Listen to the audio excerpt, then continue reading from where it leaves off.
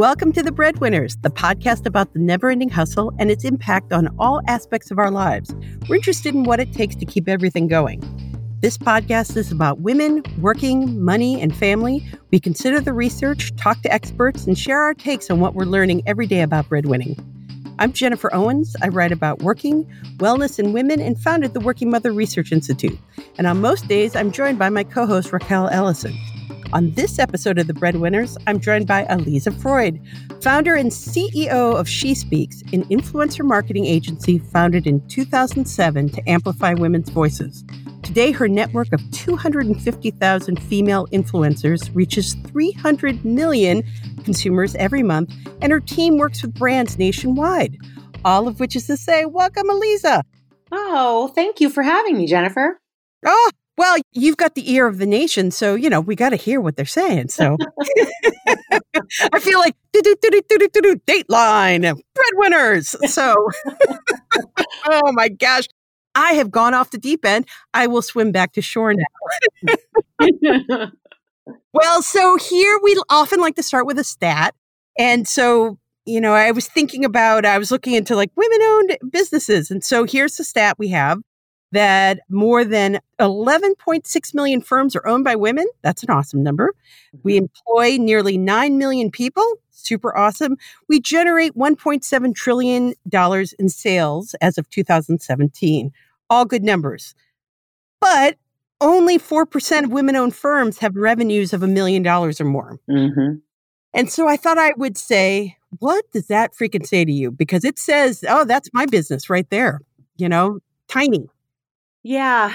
Well, it says to me that women are not getting funding as much as men do, right? Yep. We know that women are not getting funded at the rate that men, male-owned and started businesses do. So it's partially that. And I think also there's a little bit of this that is that, women, we are so earnest and want to get it right and cautious. Yep. I think about how we do things that I think sometimes women are not necessarily seeing their businesses as big as they can be. Yeah. Because they are creating these amazing businesses that, in my opinion, should easily have more than $1 million in revenue. But maybe, they just don't feel that they can confidently get there. Yeah. So I think it's a combination of the fact that, women don't have access to the capital that maybe men get access to. And also just a little bit of a confidence issue that, women, we are, as I said, we are so earnest and want to get it right that we get a little bit fearful about how big can big be. So I think it's a little bit about also women getting to dream bigger. The wonderfulness of the pandemic that we're living through has been the Paycheck Protection Program, at least for me, that I applied for it. I received a chunk of cash, and that chunk of cash really reset the way I think, because before then, totally business, thinking about how to make my business work and the like, but I'd never had like capital to work with. I was always eat what you kill, and so it's constantly scramble.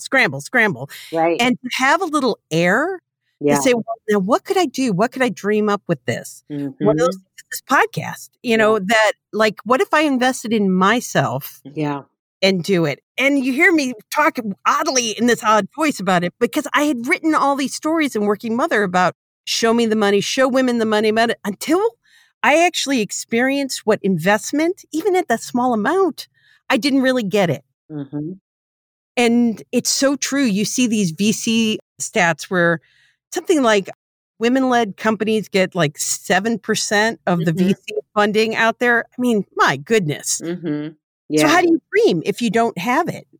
Yeah. And I think that's an excellent point. I think that there's probably connection between the two things that I was talking about in terms of why there aren't more, women-owned businesses that are over $1 million in revenue. You do have to have some runway in terms of cash to feel like you can dream big, right? And since women aren't getting the funding that men are getting, how are you supposed to have the air to dream big? And having capital, access to capital, is a really important part of that. And part of that, because it's terrifying to hire people, I must say. So, and you have an actual, I was mentioning to you before that Maura Aarons Mele, we love her on our podcast. We talked about her all the time. Friend of the podcast, even though she doesn't realize it. But she talks about entrepreneur porn. Yeah. Like, oh, it's, aren't I great? It's empowerment and and like, what? Mm-hmm. Yeah. And the reality is a lot of scrambling, worry, hustle, Yeah. and success and failure and all the things that mix into it. And so, Yes. as someone who's actually created an actual company beyond solopreneur like I am, so tell me, so how do we do it?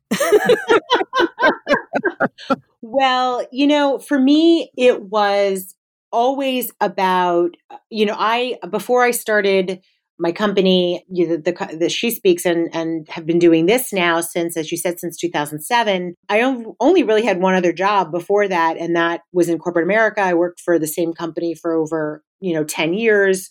Yeah. And I had, over time when I was there, I started off like really basically right out of college. But as I grew there, I built my team, right? You grow your team, you get more people to work with you, and as you get more responsibility.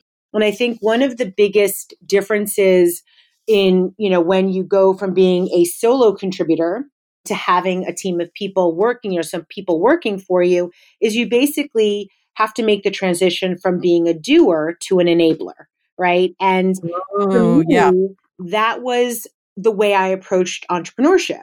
That yes, while I was starting, and I started my business without funding, we did end up doing what I would call a light Series A in 2009 and have not done funding since then. We've basically been able to build the business from that. But when I started, we did not have funding. I self-funded, and I knew that maybe to start with, it was just going to be me. But my vision for it was always that I wanted to help other people get jobs and, support their families. That was a big part of my, wanting to be an entrepreneur. It wasn't just me wanting to kind of start my own thing. It was also for the purpose of creating jobs. So I think that was always what I had in mind, which is why that was the path for me. Yeah. And so really, I think the trick about taking on those things, because of course I do understand, I started off by myself. And it's very different when you're just responsible for yourself versus being responsible for somebody else and their family. Right. It's really a matter of learning, how do you create the business so that you have runway, right? I mean, and it's all about cash flow. I know everybody says this. I heard it over and over and over again from entrepreneurs, funded entrepreneurs, non-funded entrepreneurs. It's still ultimately about cash flow and, do you have runway? So I had to learn pretty early, how do I create enough runway for the business that I can not feel like, you live with your heart in your throat. And there were certainly times over, in the beginning where I did not have that figured out. It was a process. It was a painful process. Yeah. In a lot of ways. And learning, you learn, and hopefully it doesn't take you that long to figure it out. Certainly, you hopefully get enough time that you can figure it out. And I think I did have experience, but I also think there was luck involved, that I was able to make it sort of to a point where I figured it out before we ran out of runway. Yeah, right. Yeah. If you've ever seen, there's a Fast and the Furious movie where they attack a plane on a runway, and there's somebody's done an estimate on how long that runway is. It's like 28 miles for all the things that happen on this airplane. So, don't be like Fast and the Furious. That's a fake runway. Right. You got to get up in the air before 28 miles. Right. Right. And you have to be realistic. And that's the thing I think that you learn is how, as you go, what you learn is to be smarter and smarter about how you are making projections and what you need in order to feel comfortable. And everyone has a different tolerance for that pain of, how much runway do I have? I figured out what my pain tolerance was and then said, okay, this is the amount of runway I always need. And Right. so, but that's trial and error. You have to, like, I don't know if it's just me. I would imagine that that this is kind of a similar experience for other entrepreneurs. You don't know that right out of the gate. You have to experience it. Maybe you only need to experience it once to figure it out, but you've got to experience it to really determine what you need. Right. Yeah. I was having a conversation in a business group a couple of months ago, and somebody was saying, well, I really want to get to the point where I'm hiring people and this and that. And one of the coaches in the group said, well, now realize that that's a different business than what you have as a solopreneur, because you're going to have to up your revenues significantly to cover it. And so you're structuring, you can do it. It's just, you can't think incrementally at that point. You need to think like wholesale if you're going to bring someone in. And these are why these conversations are so important, because, you're kind of locked in this idea of, I just need help. Oh my goodness. But if you want to get there, either you need to grow and be the best solopreneur that you're going to be and bring in help, contractors as you need them, or you're going to become something different, which is a true company with employees and the revenue to support, that it's just interesting to think it's that these things are the way you structure your business. Yes, for sure. And that's what I was saying before too. You need to be realistic about what it's going to take. I think I certainly, and I can't speak for all entrepreneurs, obviously, but I do know that there are a good number of us who are optimistic by nature. I think in some ways you have to feel a certain sense of optimism to do this, because there's always something that comes up. And I think that sometimes can be a hard thing. The other side of that is, you really need to be incredibly thoughtful about projecting what you're going to need. And if you think you're being somewhat aggressive, scale back to make it more conservative, because assume that it's going to cost you slightly more. If you're hiring resources, assume it's going to cost you slightly more than you think, because it's not going to cost you less. So, like renovating your kitchen, right? It's always going to be more. Exactly. Right. And you're banking on people paying you on time, and you need to have all that built in, which gets us back to funding. That now I feel like, I've seen the light, like that the power of funding is to help you have that time to figure all that out. Right. And to literally invest in yourself so that you could bring someone on board, so you can make more relationships for business development, because you have doers while you're dreaming and partnering. And it's just, and so when you starve female owned companies of the fuel, of the gas they need to drive the car, it's so terrible for our economy. You're just hampering everyone, to not be able to grow. Yes, agreed. And so it is a big part, I think, of what allows businesses to kind of get out there into the stratosphere and really accelerate. But even once you get an investment, you then you have, effectively have shareholders. So then it's a matter that is the other side, right? That you give up some freedom in exchange for much like, not just the financial freedom of, if it's a loan, you have to pay that loan back, but if you have investors, that's the other thing. You see that a lot in these male-owned companies that did get all the VC money, that they are forced to scale at a rate that's astronomical and not uncommonly destroys their company. Yeah. So there is the power of bootstrapping. Absolutely. Absolutely. So if you can, it's great. If you can bootstrap and get the growth that you want, it's an awesome way to go. There are definitely pros and cons. Right. The different routes. And that's why I think it's a very personal decision for the entrepreneur, which route they decide to go. I can see, I obviously know a lot of people who've taken VC, and for them, it could be absolutely the right decision. But like anything, you have to go into it with your eyes open and know what you're taking on, and what it's going to mean for your business, what it's going to mean for your share of mind. I think that's a big part of it. I think a lot about what I call share of mind and what am I spending my time thinking about and worrying about. And I prioritize what is it that I want to be worrying about, because you're going to worry about something, right? That's just the way it works. Right. So you have to be really thoughtful about, as I said, the share of mind. How am I going to spend my emotional energy, my time, all of that? Well, and then meanwhile, there was a pandemic. I don't know if you heard. So, Nope. which, in my world, especially, first quarter, we were still billing the first quarter. So, we kind of slid. You weren't quite sure what it was. The middle of, summer was pretty dang slow when it came to clients and billing. And now we're coming back. And I don't know, it's hard. We're in a new year. What does business look like? Like, what are you thinking about with momentum, with revenue, with clients? What's the chitter chatter out there? Tell me. It's a great question. And I think that, again, with the types of businesses we work with, and we tend to work with very large corporations in terms of, we work on campaigns and marketing, influencer marketing for, very large brands.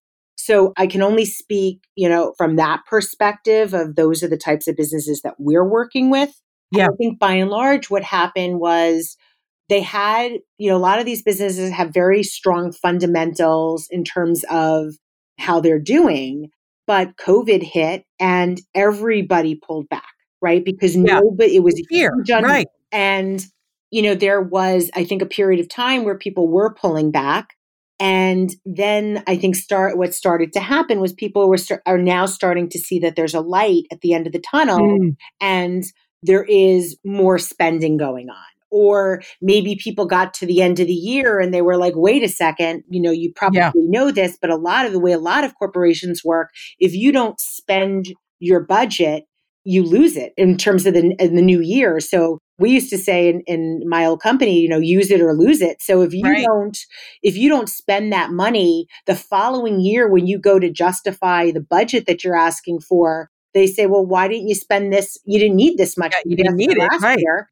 So, I know this is a different year, but I think what happened was we got to the end of the year with certain clients and they were like, wait a second, we've got extra budget, which is not a terrible place for them to be. I do think that things are starting to open up in terms of spending. A lot of it, though, will depend on how the economy does moving into the next year, at least for us. Yeah, right. How the macro economy does play a role in business spending, in the businesses we work with and their spending. Right, especially with consumer spending. Yeah. They want to get the consumers to spend. You guys really are the leading edge of the first canary in the coal mine. Yeah, right, exactly. Yeah. So we definitely were seeing that things seem to be opening up, but I think there's a little bit of, caution going into it to see how the economy is going to do in the new year. It really is, it constantly like just kind of waiting for the next, terrible economic thing to happen. But the weird thing is that the stock market has done great, but the job losses are terrible. Yeah. But the stimulus is here. It's hard to talk about a foggy outlook. Oh my goodness. Right. Exactly. And that those things don't necessarily, just because the stock market's doing well does not mean that the economy is doing well. Those things don't necessarily go hand in hand. So obviously not. Yeah, exactly. I used to have to cover I used to have to write about the consumer price index and the producer price index for like warehouse stuff, the wholesale numbers. And I just think, oh my goodness, I feel for these economics reporters that have to write about these economic stories every month. What does it all mean? We don't know. Right, exactly. Well, it's like forecasting the weather, right? Right. Now I had a wonderful editor when I was at Women's Wear Daily, and I was constantly doing, I'd interview 6 economists, and, 5 of them would say, oh, it's going to be a bad whatever quarter. Yeah. And then one would say it'd be good. And I'd cover all of them. And my boss would say, Jennifer, what is the answer? And I'd say, I don't know. That's what they said. And now I realize, I should have, 5-1. I think the 5 we have to go. But at the time I didn't know how to edit myself. Everybody goes in the story. Yeah. But every quarter. Jennifer. Great. I was too young to be covering the economy at that point. I think that's what the moral of that story is right there. Now I have a much different view of the economy than I did back then as a single person working for a corporation, That's right. That's the thing about experience, right? So, with time comes that experience and you take on a different perspective. For sure. Well, and so where does She Speaks goes? I mean, do you have, what's the world? What's the horizon for She Speaks? Well, we're lucky in the sense that we have some wind at our back when it comes to the industry that we're in. So influencer marketing has grown significantly over the last couple of years. This year, it's projected to have now a $10 billion of spend. That's up probably from $5 billion just a year and a half ago. So it's growing very quickly. Yeah. It has become something that I think is now part of people's marketing mix. It is a channel like a lot of other, you think about your, what you have in your marketing budget, and you have direct marketing opportunities. People spend their money doing different things. You have, advertising that you spend your money on. And I think that influencer marketing is becoming one of the channels that people have just started to realize should be in their marketing mix. So from that perspective, I think the good news is that, we're not swimming upstream. And I say that trying to make the case for it. Totally get it. Yep. And there was a time when we started, nobody knew what influencer marketing was. We were talking about influencers and they were like, what? What is that? Are you talking about celebrities? What are you talking about? So at least, from that perspective, we don't have people saying, what is that? What is it? Do? Yeah. That obviously is helpful when you're trying to, talk to people about what you do. The other thing that I think for us has been good about the time we're in right now is that there is, I think, a pretty strong recognition that women are a force to be reckoned with as consumers, right? We make over 85% of the purchase decisions in this country, and that's $1 trillion of spending. I mean, it's not small potatoes. It's a lot. And I think that there is an increasing recognition that female consumers are important. Right. So those are the positives. What happens, though, as you might imagine, when an industry is growing and there's recognition, and, for all intents and purposes, I think that the influencer marketing world has become a sexy space where people want to be in it. So with that comes competition, increased competition. So that is, I think, the thing that is inevitable. And then it's a matter of, as a business, how do you ensure that you are remaining competitive and you're evolving and you're innovating? And I have to say that for me is the fun stuff. I love that. I love that challenge of knowing that there's going to be innovation and looking and figuring out what's next. For me, the what's next is the best part of anything that we get to do. So it's a challenge, certainly, that there's more competition in our space. But I think what that breeds is innovation. And the innovation is the part I love. So I would say what's next for us is we are going to continue to just make sure that our process, how we do things, the platforms that we're on, the people, the influencers that we work with, we continue to make that better and better and, provide expertise in this space. And that's, I guess, what everyone hopes that they can do in their business. That's awesome. Well, thank you for joining us on The Breadwinners. My pleasure. Thanks for having me. Our guest today was Eliza Freud of She Speaks, and you will find links to She Speaks and kind of the stats we were talking about today in the episode description. Email us anytime at thebreadwinnerspod@gmail.com or visit us at thebreadwinnerspodcast.com. Please remember to subscribe to our podcast and to rate and review it. It really helps us grow. And until next week, keep hustling.